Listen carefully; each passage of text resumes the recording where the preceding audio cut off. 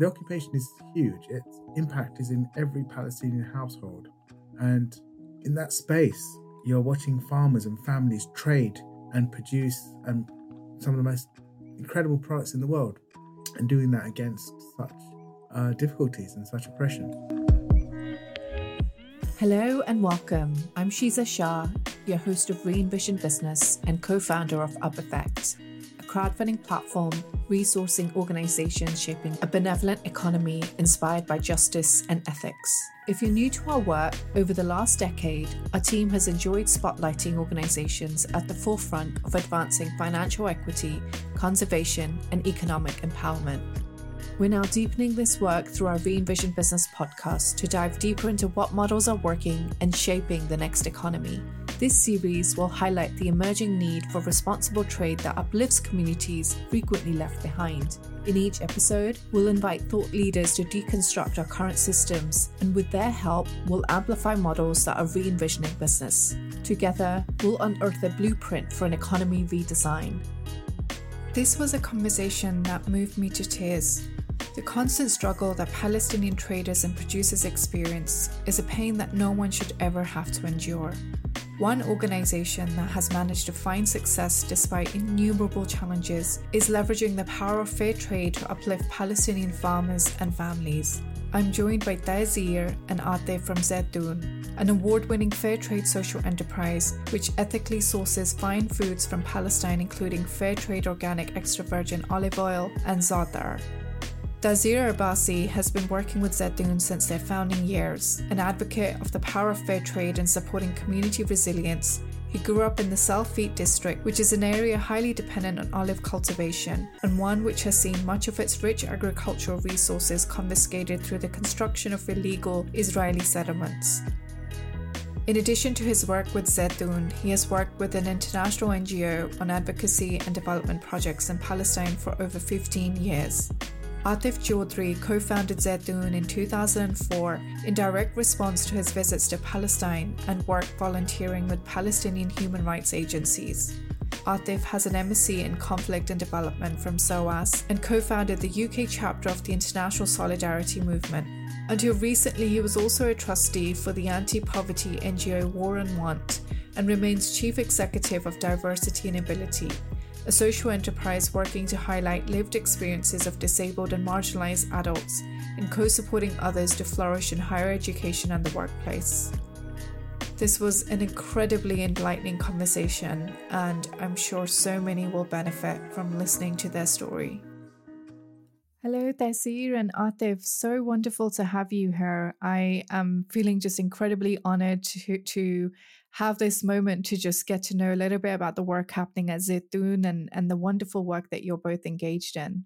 So thank you for this opportunity. Thank you. So let's start with how you two met, and what was that defining moment that united you both under a shared mission and shared purpose, and the wider team that led you to start Zaytoon? We met through a wonderful kind of accident in a way, in some ways, in the sense that we had a tour guide who was showing us around, but he's had to leave early. His daughter was unwell, and Tazeer came, who was his best friend, and Tazeer came to meet us instead. Tazeer had been doing some incredible work, really trying to showcase what was going to happen when the wall was being built, the separation wall, and what that wall was going to do. And he was, in essence, showing us how it was going to affect families and villages. Myself, and along with other colleagues who also co-started Zaytoon, we gathered and had the chance really to start a conversation in a village where Tazeer took us to. I just received this phone call from my friend that Atif mentioned, if I can join them in order to continue because he had to leave. So we had to organize like in an emergency situation, a meeting with some farmers and so on in a village in the Salfit area. And Then we found them. When we arrived, we found them just gathered, and we started the discussion. The topic was on, because the idea was even not clear to me what is going on exactly, but in general there is a good intention to try to start selling the Palestinian olive oil in the UK. When I just translated, because they've made an introduction, Atif and Heather and who was with us, they just made introduction of themselves and the purpose of why they are here and so on. And when they said we would like to just buy some of your olive oil and try to sell it in the UK market. Actually, 2-3 guys stood up and they just left, and then followed by another 2-3 guys. And so they're saying we're going for prayer on time of no prayer in a communist community. The thing is that they just left the room because they did not believe on that. They did not believe after all of these years there are still some people who would want to look at their situation and try to help.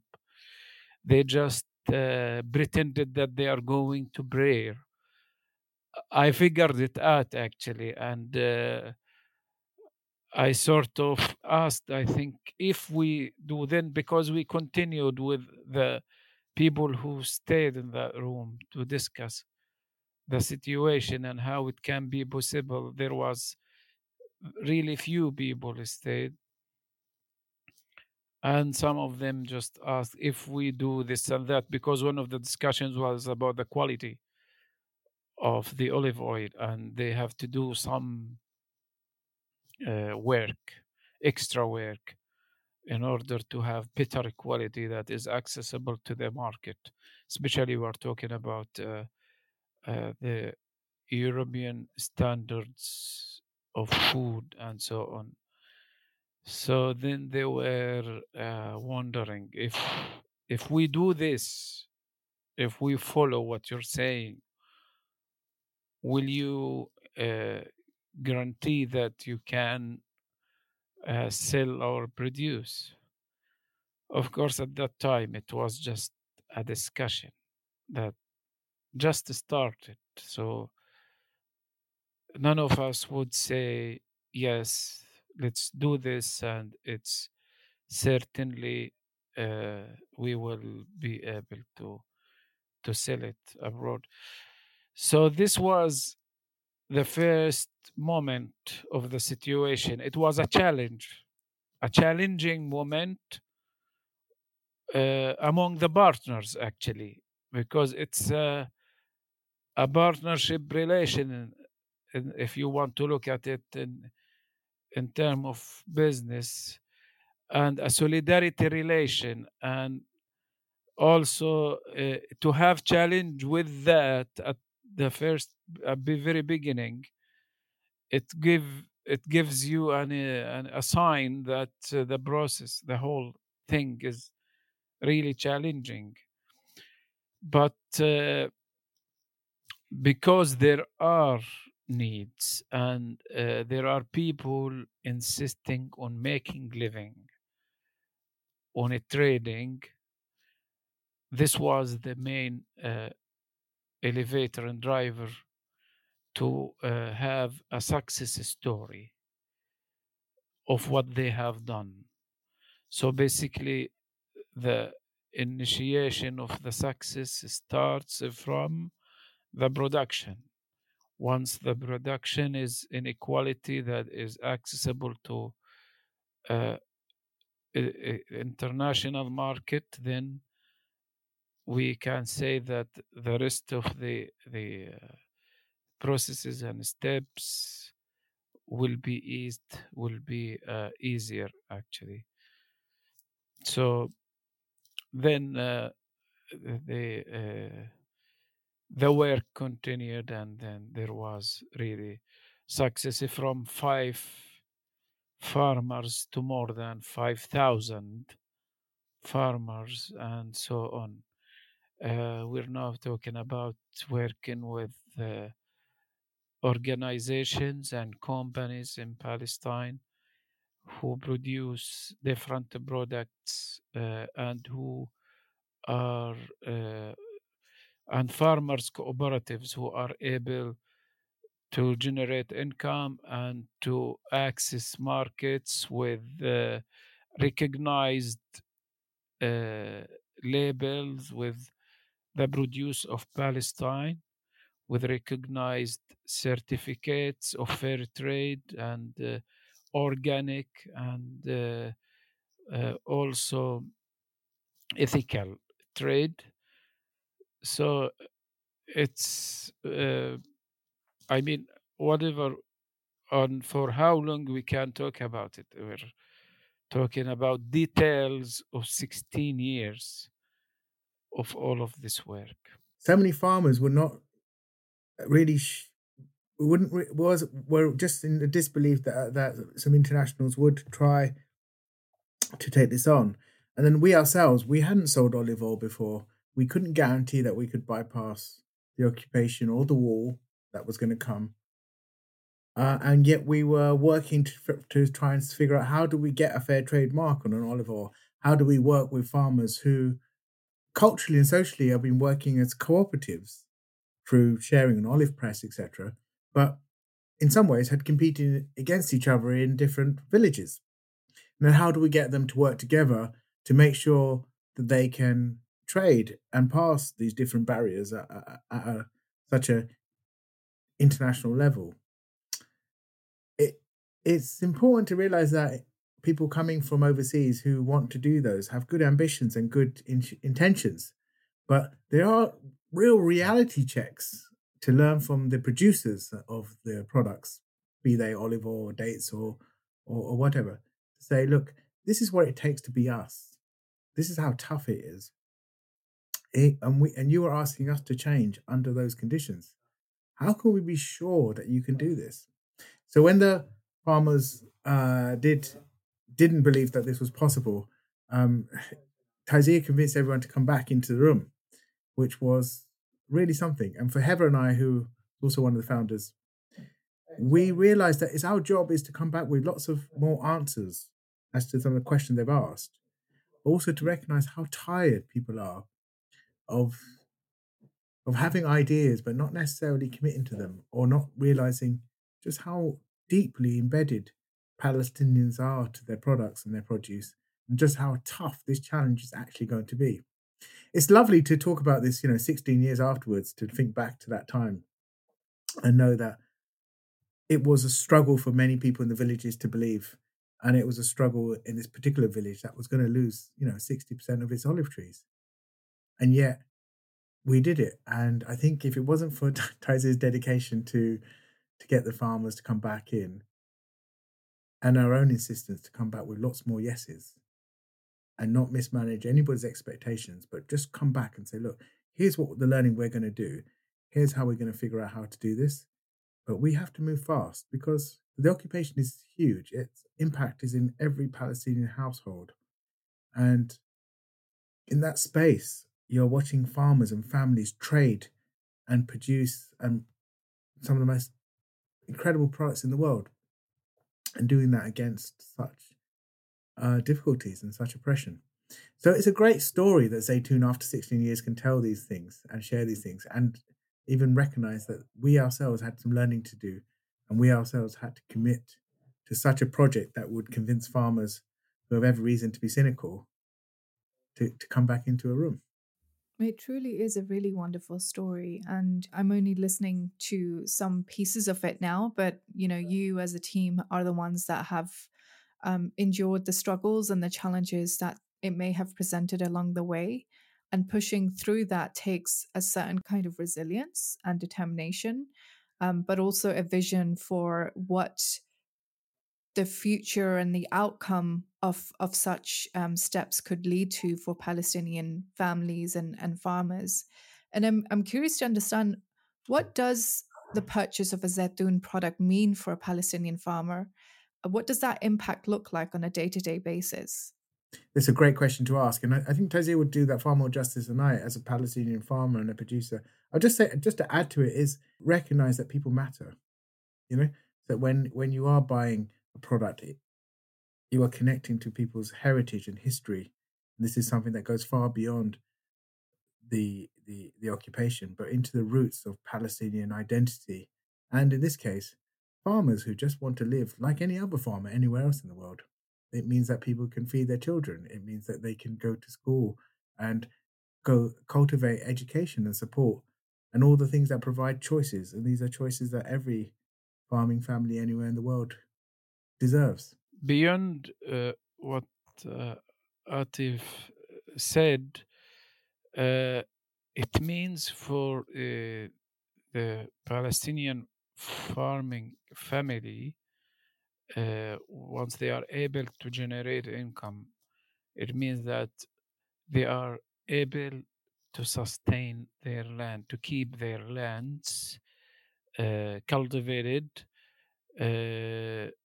able to expand on their production. And this is a protection by itself. Once the land is cultivated and is productive and is accessible, then it prevents the Israeli settlers to confiscate and to just settle in it and to claim that it is an uncultivated land, and we have the right to be wherever we are, because this is the increasing where you find settlers who just arrive to a place, to a piece of land, to a mountain, just put their outpost. Settlers comes just and start cultivating the Palestinian lands and claimed that it's their own and they have the right to be here. And slowly they expand on these outposts, and it became it become a settlement, and it become even a farming agro-business industry of the settlers and so on. So this is what goes beyond not only uh, making, which is the purpose, is to support the resilience of the people in their lands and to enable them to make income and to have a fair revenue of the produce, in addition to keeping the heritage and keeping the culture of food and so on. And what are the different steps involved in harvesting those goods and then getting them to customers like myself that are sitting on international lands? The customers or the end users, everyone who buys a Palestinian product of Zaytun, they just get the final, the final produce. The journey of the olive oil bottle from the tree uh, to the shelves in your kitchen is very long and very complicated. It is even politicized in a way, because for farmers to access to their lands, it's a suffering moment, uh, especially for those who have their lands isolated by the barriers and the separation walls and so on, where they have to get permits. Most time they could not, if it's not behind the wall, then maybe it's around the bypass roads of the settlements and around the settlements, so they get harassed, attacked by settlers. But there is no other way. We have to access to stay or to keep going, harvesting our uh, goods, our trees, our fruits, and so on. And then after this, it will be taken for whether if it's olive oil to the press house, straightforward, because day by day the pressing take place, as the quality and the standards to be assured. Farmers have to press in every day what they collect. So after pressing, they store it in certain conditions. Then it will be delivered, basically sold to the packaging and bottling facilities, where they day by day record what they deliver, and then by the whether middle of the season, end of the season, get their uh, money for these sales. In the bottling and packaging facilities, also there are processes of quality control and so on. Once they are packaged, there is another journey of the transport and the export. Exporting is from the Israeli ports. There is no Palestinian ports, neither uh, land or sea, but all is Israeli ports.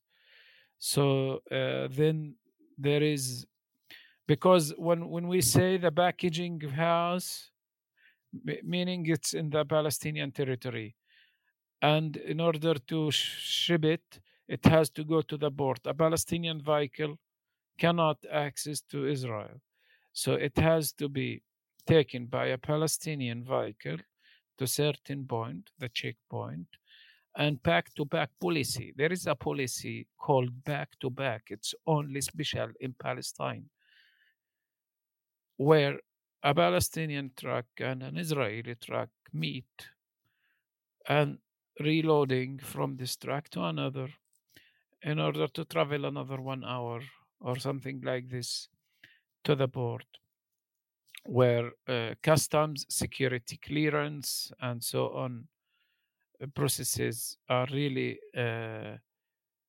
very long and very frustrating, and so on, which also put conditions on the shaping and on the packaging wise of the product. For instance, a pallet of olive oil has to be only 1 meter or less to allow the security check and simply the sniffing dogs to be able to get over it, to get on top of it, and so on. So all of these processes are very costly on the producers, because in the end, the price of the produce should be affordable to customers. So once there is a cost of a production involves elements that has nothing to do with the cost of the production itself.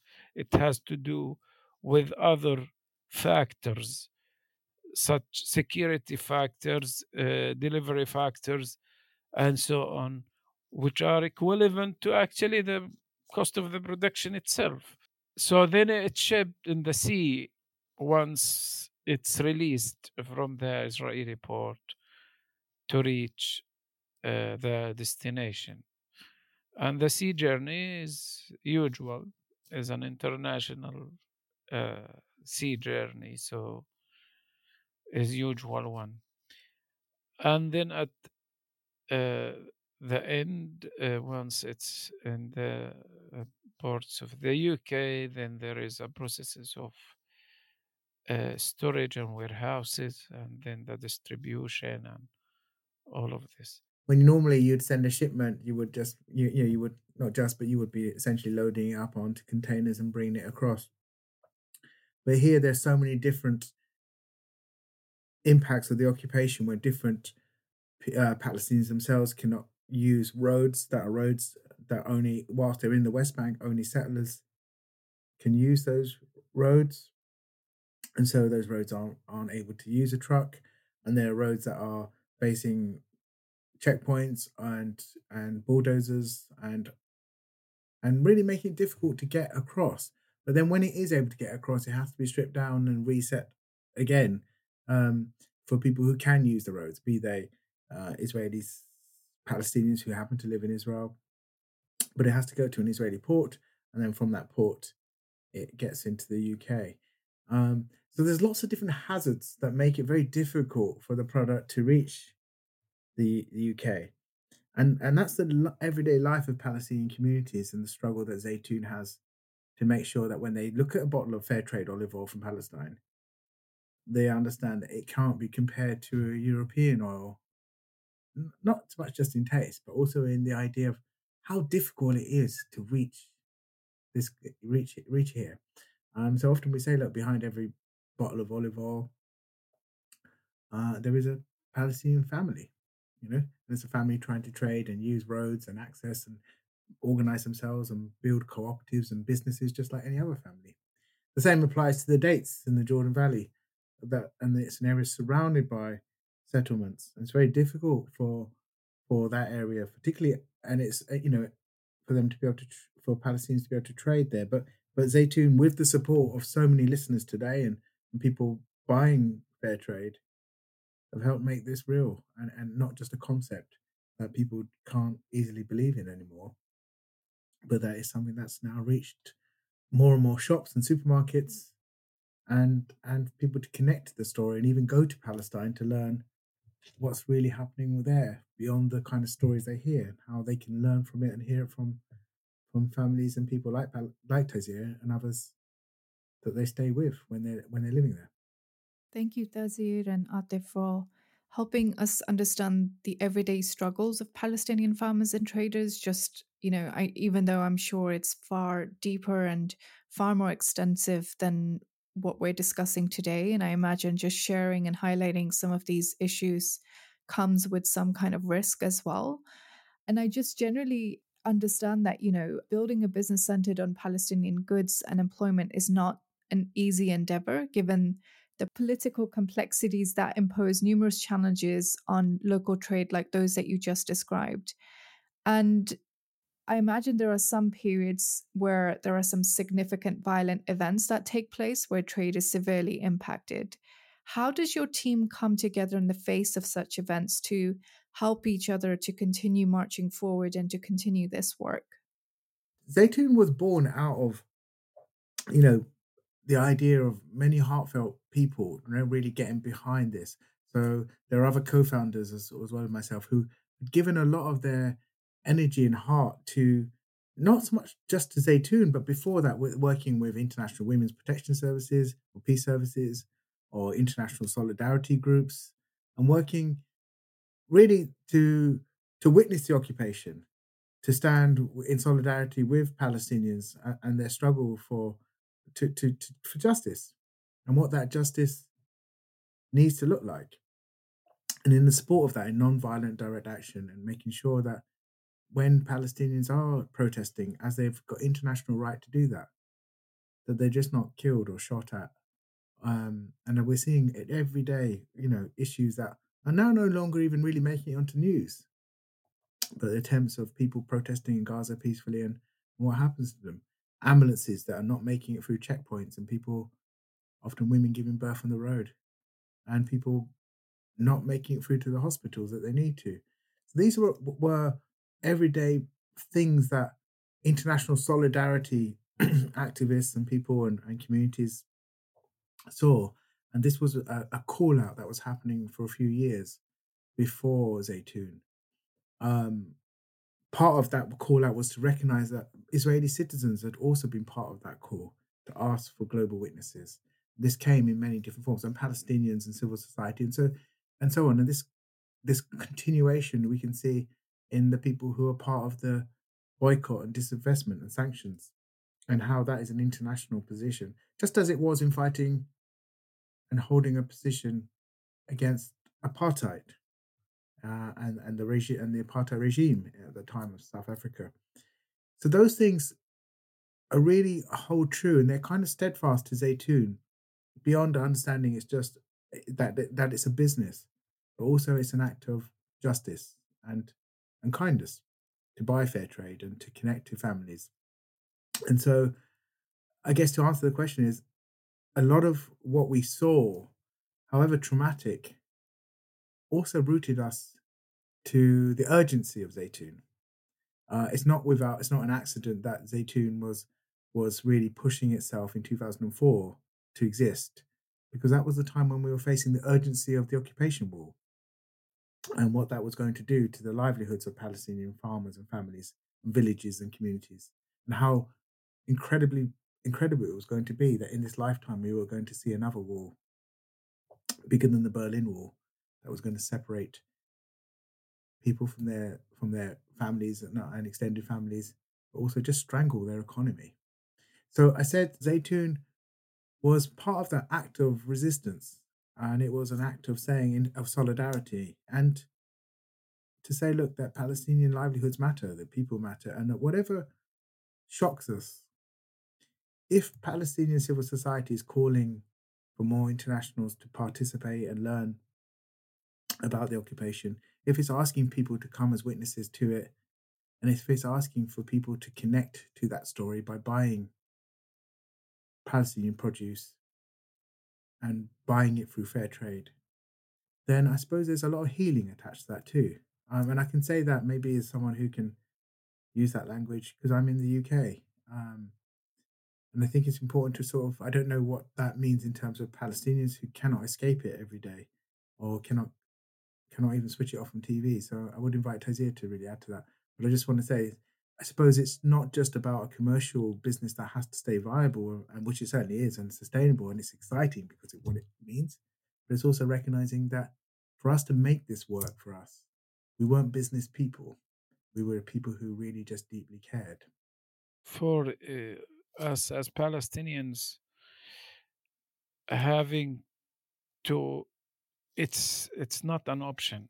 We do not have options. We only have this to continue with what we have to make life a little easier than it is, and to have people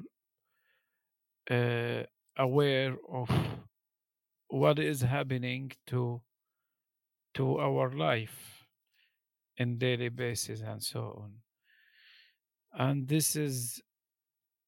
I think this is why we believe that Zaytun as an ethical fair trade organization have to also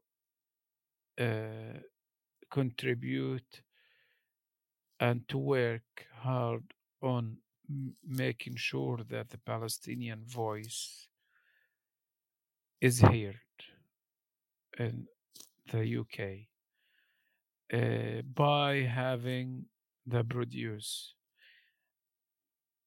People who want a decent living and life, and they are keen to exchange of what they have, precious produce they have, and it tells the story of us. So we are normal, want to continue being normal and exchange with people and offer of the best of what we have simply. Um, and this is what we're doing since the beginning, and we will keep doing. You've clearly had a very challenging journey, but you've obviously pushed through a lot of those difficult moments and have gone on to enjoy some wonderful success in the past decade. I remember when I first saw your products in Oxfam, I was just filled with glee, like a little schoolgirl in a candy store, as I was just so thrilled to see a fair trade Palestinian product being proudly displayed in a very well known store that is on most high streets. And I'm wondering what has been the response like from the social enterprise and fair trade community? And are there any key partnerships or events that have accelerated your work in some way? For many people listening to this, they will sort of share their own Zaytoon journeys as well, of how where they first saw it, why they started buying it. Sometimes it was what we had an incredible amount of what we call regional distributors, people who were knocking on shops and going to them saying, "This is an important story. You should stock this olive oil. This is, or you should stock these dates and or our maftool and things." And and for others, it was saying, "I need to see this available in my area, but it's not."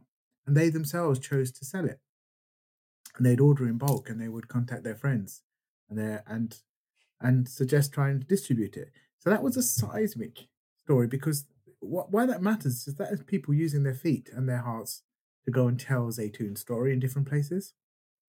So that relationship is really critical.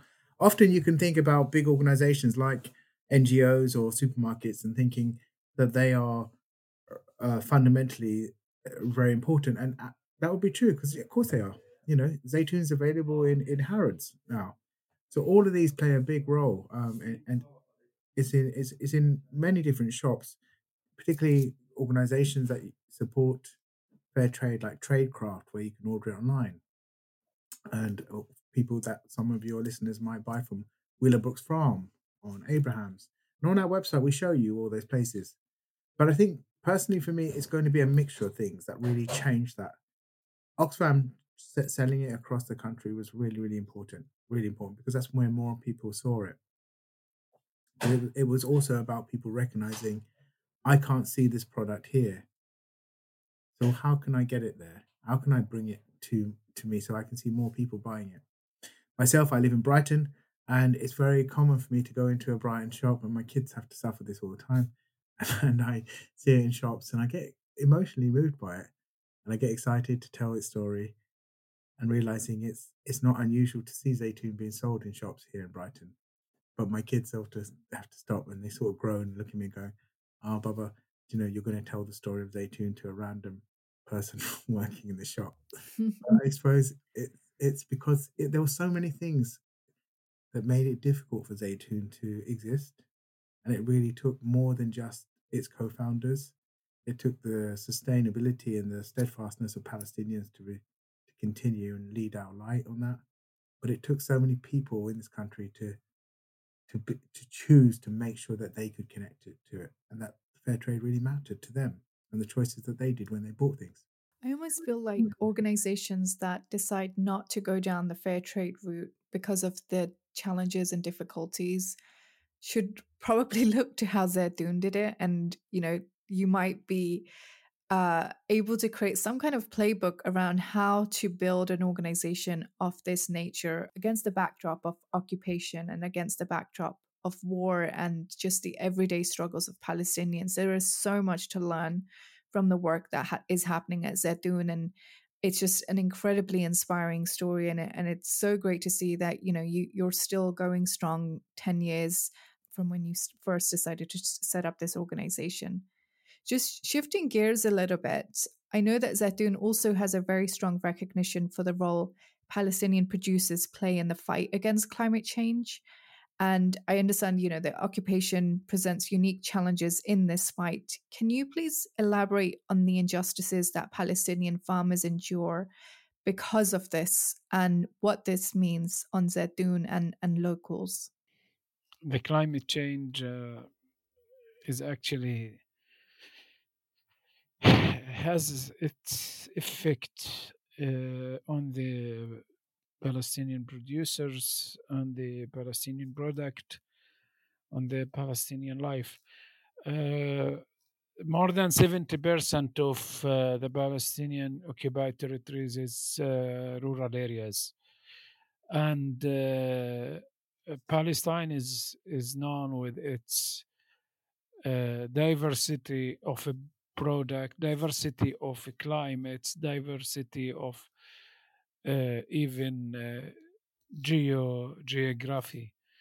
So within 1 hour drive, you move from a mountain to a desert to a sea, a coastal areas, and so on.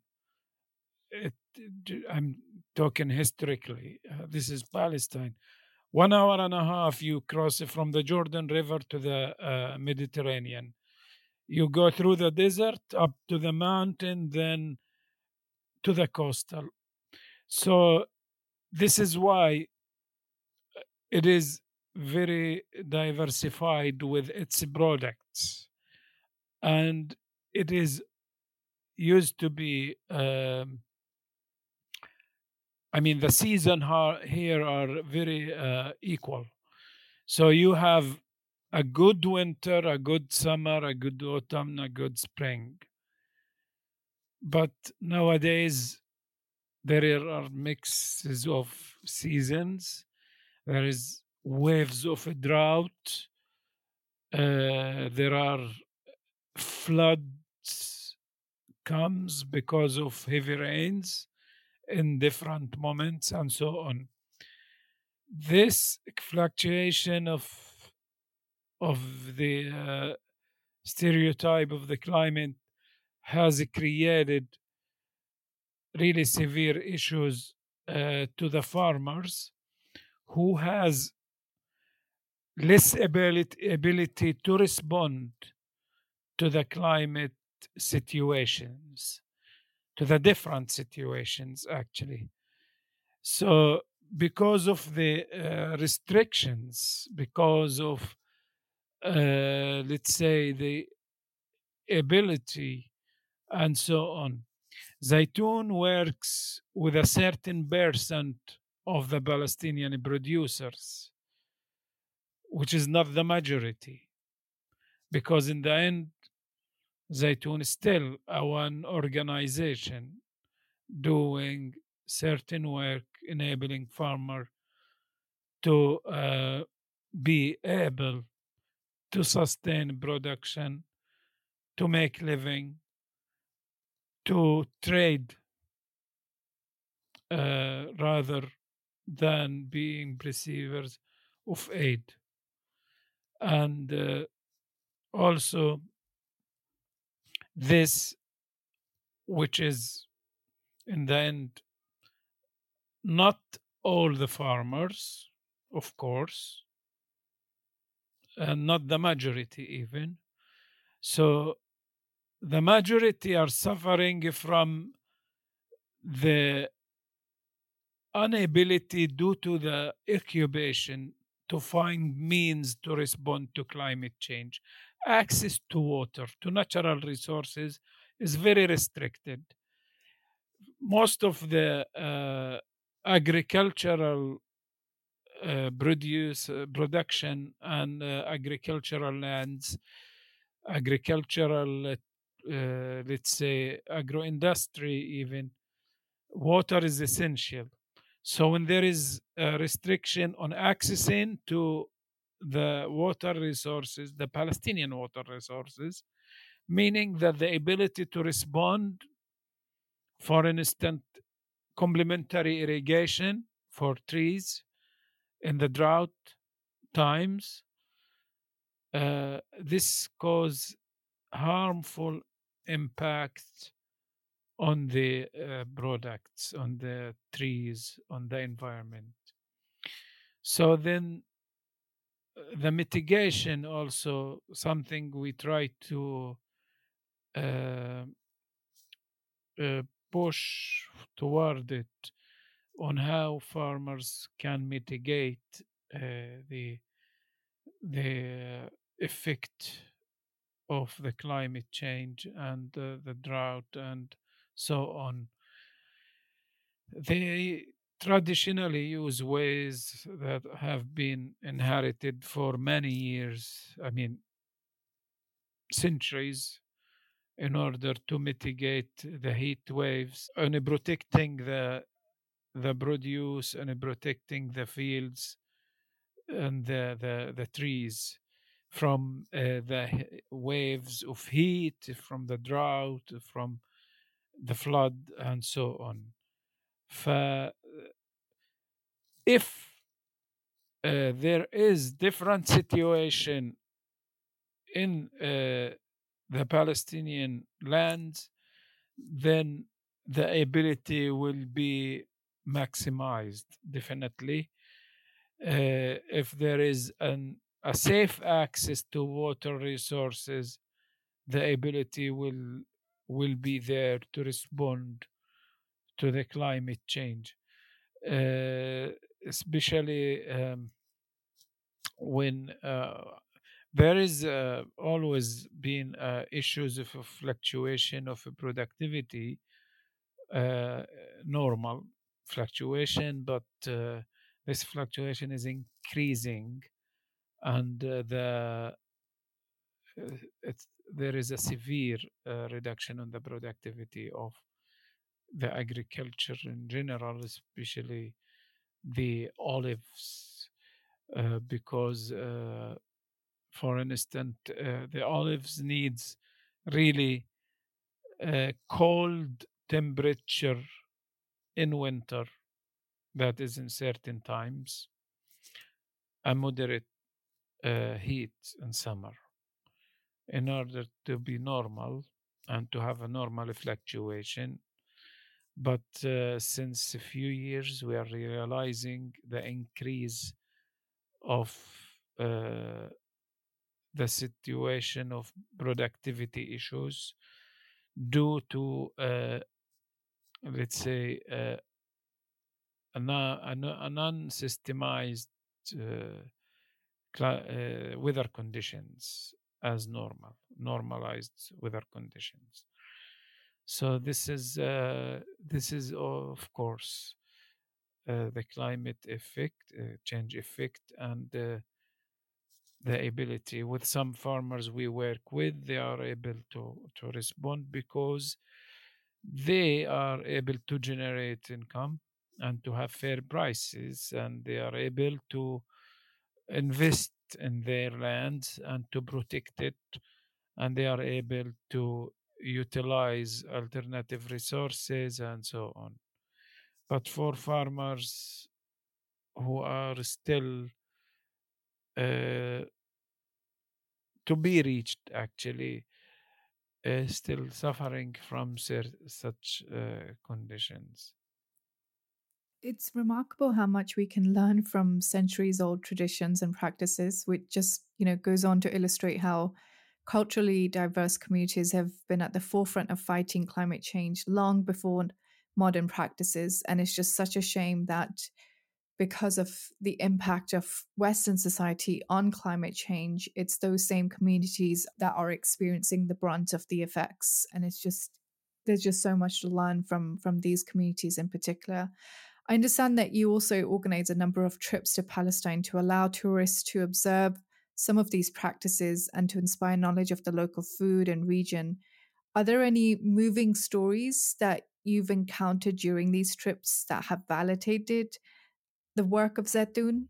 Just to be here in Palestine and to tour the country, to be on the countryside, to join the farmers with what they do at that moment, to join the farmers on just making food, cooking, traditionally, to join, to have the taste of the Palestinian food and the Palestinian culture, it is a moving story as a whole. Sharing a food that is produced just in the garden of the house, of vegetables or whatever, baked also in the garden of the house, cooked in the garden of the house, just getting it into the dining table. That is basically some wood from some trees.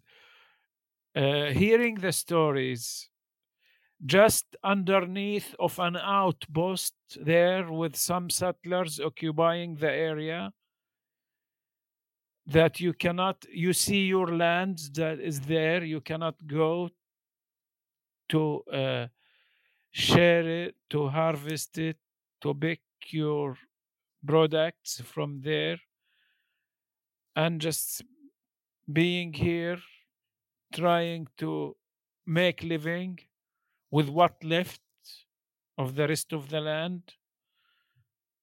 This is one story that is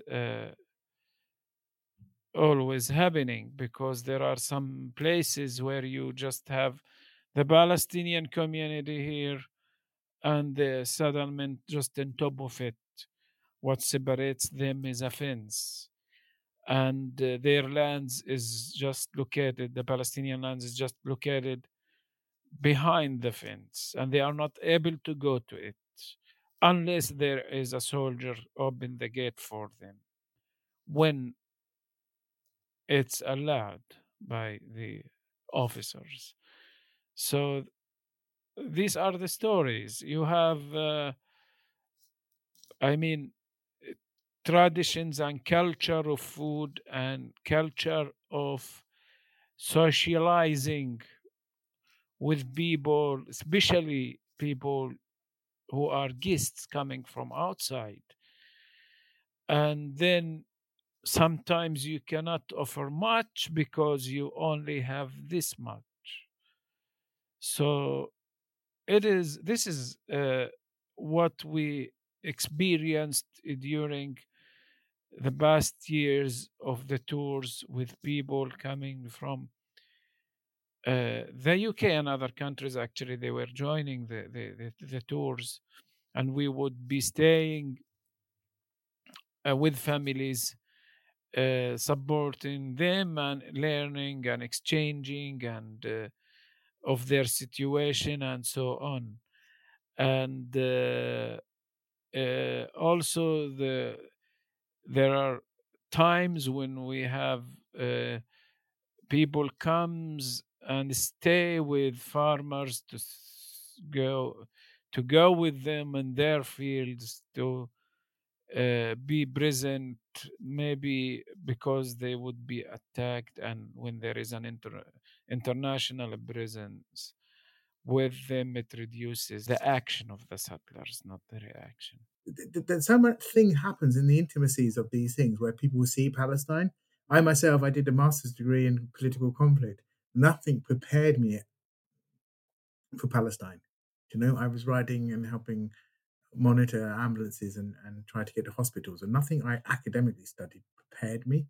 Palestine changes people in so many ways. And a lot of folks who join a Zaytun tour are obviously committed to justice and the story of Palestine. But there are others who come who may be a bit like, there are two equal sides. They're not understanding that they're not children, or that these are not equal sides. And you see those changes happening then when they realize this is about occupation, this is about water, this is about olives and trees and families and villages. And when they start changing to understand, look, this is not about equal powers, this is not about misunderstandings, this is about people with a lot of power exercising that power on people who are powerless. And the ingenuity of those people who are facing such loss and how they survive is a lesson for everybody. Yeah, absolutely. You touched on it, but there could be an argument to support the United Nations and World Food Programs on looking at how fair trade products from other regions can be done. Even fair trade cotton for example, in Afghanistan and so on and so on. What are the lessons that Zaytoon can teach, but also what are the lessons that Zaytoon has learned, you know?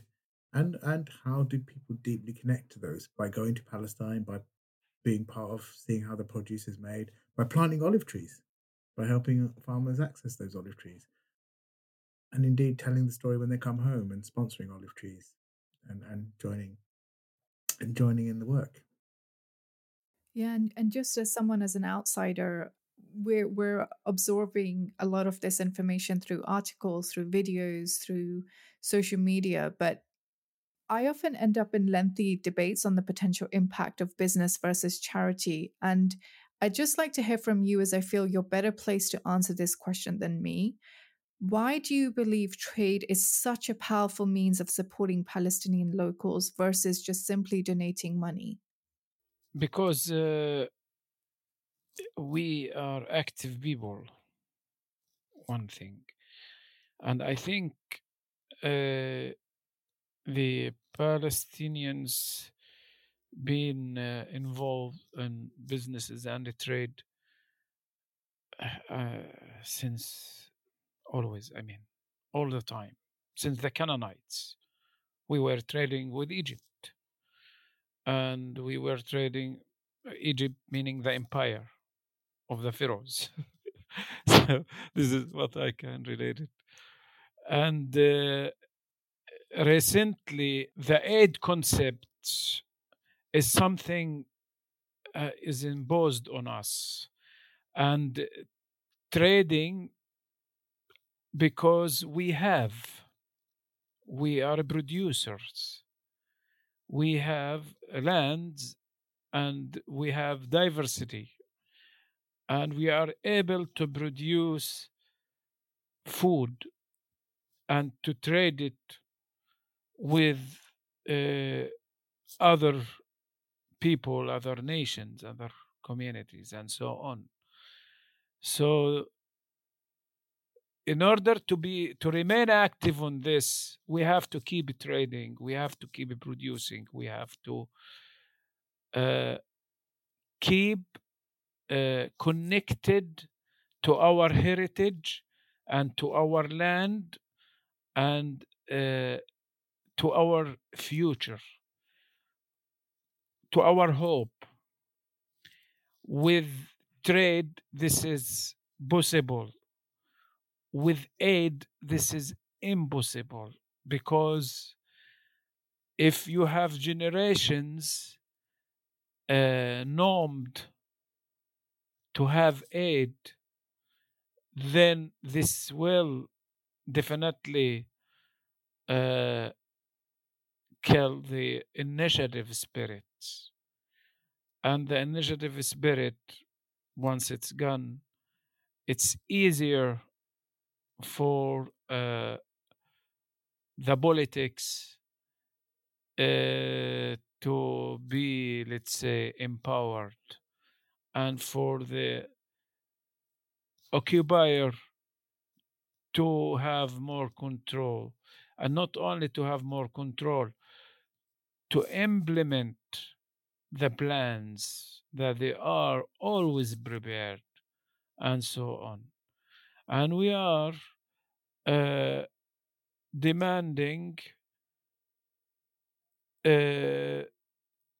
normal life. We're demanding a future with dignity. We're demanding freedom. And having these demands, it contradicts with being just people are inactive, are passive, and so on. And I'm here not necessarily saying or accusing the aid itself, but I'm saying trade rather than aid, because there are intentions of the policy makers of the occupation of the global colonialism to turn us from active to passive. Trade Not Aid is a story of justice and as he's touched on, dignity and pride and heritage. But it's also recognizing that, that you don't control a population if they're working autonomously and independently. And you encourage and you foster a future, by job creation and poverty alleviation or anti-poverty in the case of what's being forced upon Palestinians. So, look, it has to be a position of saying this isn't about charity, but it's about connection and what that connection can truly do when it's heartfelt and showing that we want to not just save Palestinians or rescue them, but really learn what it is that we're being denied for so long about what Palestinian history has got to say, what Palestinian heritage has created for the world and continues to do so, despite the constant denial of what that heritage gives us. I really love that. Thank you, Tazir and Atif, for helping us learn more about your important work and just some of the ways we might be able to support Palestinian locals. Where can our listeners get their hands on Zaytoun products and learn more about this work? If you've been moved by this or curious by it or even irritated by it, I hope not, but look at the Zaytoun website. Join our newsletters. Have a look at where Zaytoun is available. And as I said earlier, and where you see it is not available close to you, be that change, be that shift. Try and say, look, what is it that I can do to help support this project and support this trade initiative? What is it I can ask of Zaytoun as a critical friend to make it better? And what is it that I can do when I'm standing perhaps so far away from it, where I may not be that open to understanding or learning as well as I could be? And perhaps I could just simply connect to Palestine through perhaps to listen to a podcast like this or to go and to talk to a friend about how fair trade really works and why it's so important. And one day that curiosity can take you many places, sometimes even to the West Bank or even in Gaza. And I hope that curiosity is something that becomes part of your change and your connection to Palestinian livelihoods. Tazir, Atif, thank you so much for joining us on Re-Envision Business. Okay, thank you for having us. Thank you. Thank you very much. Thanks.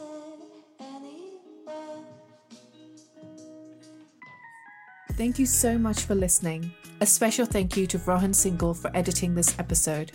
To ensure you are notified of future conversations on impactful strategies and organizational practices, please subscribe or follow Re-Envision Business on your favorite podcasting platform, whether that is Spotify, Apple Podcasts, or something else.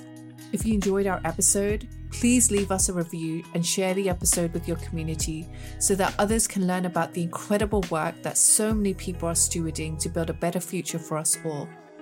You can connect with us and learn more about our work at www.theupeffect.com. Thanks again for listening.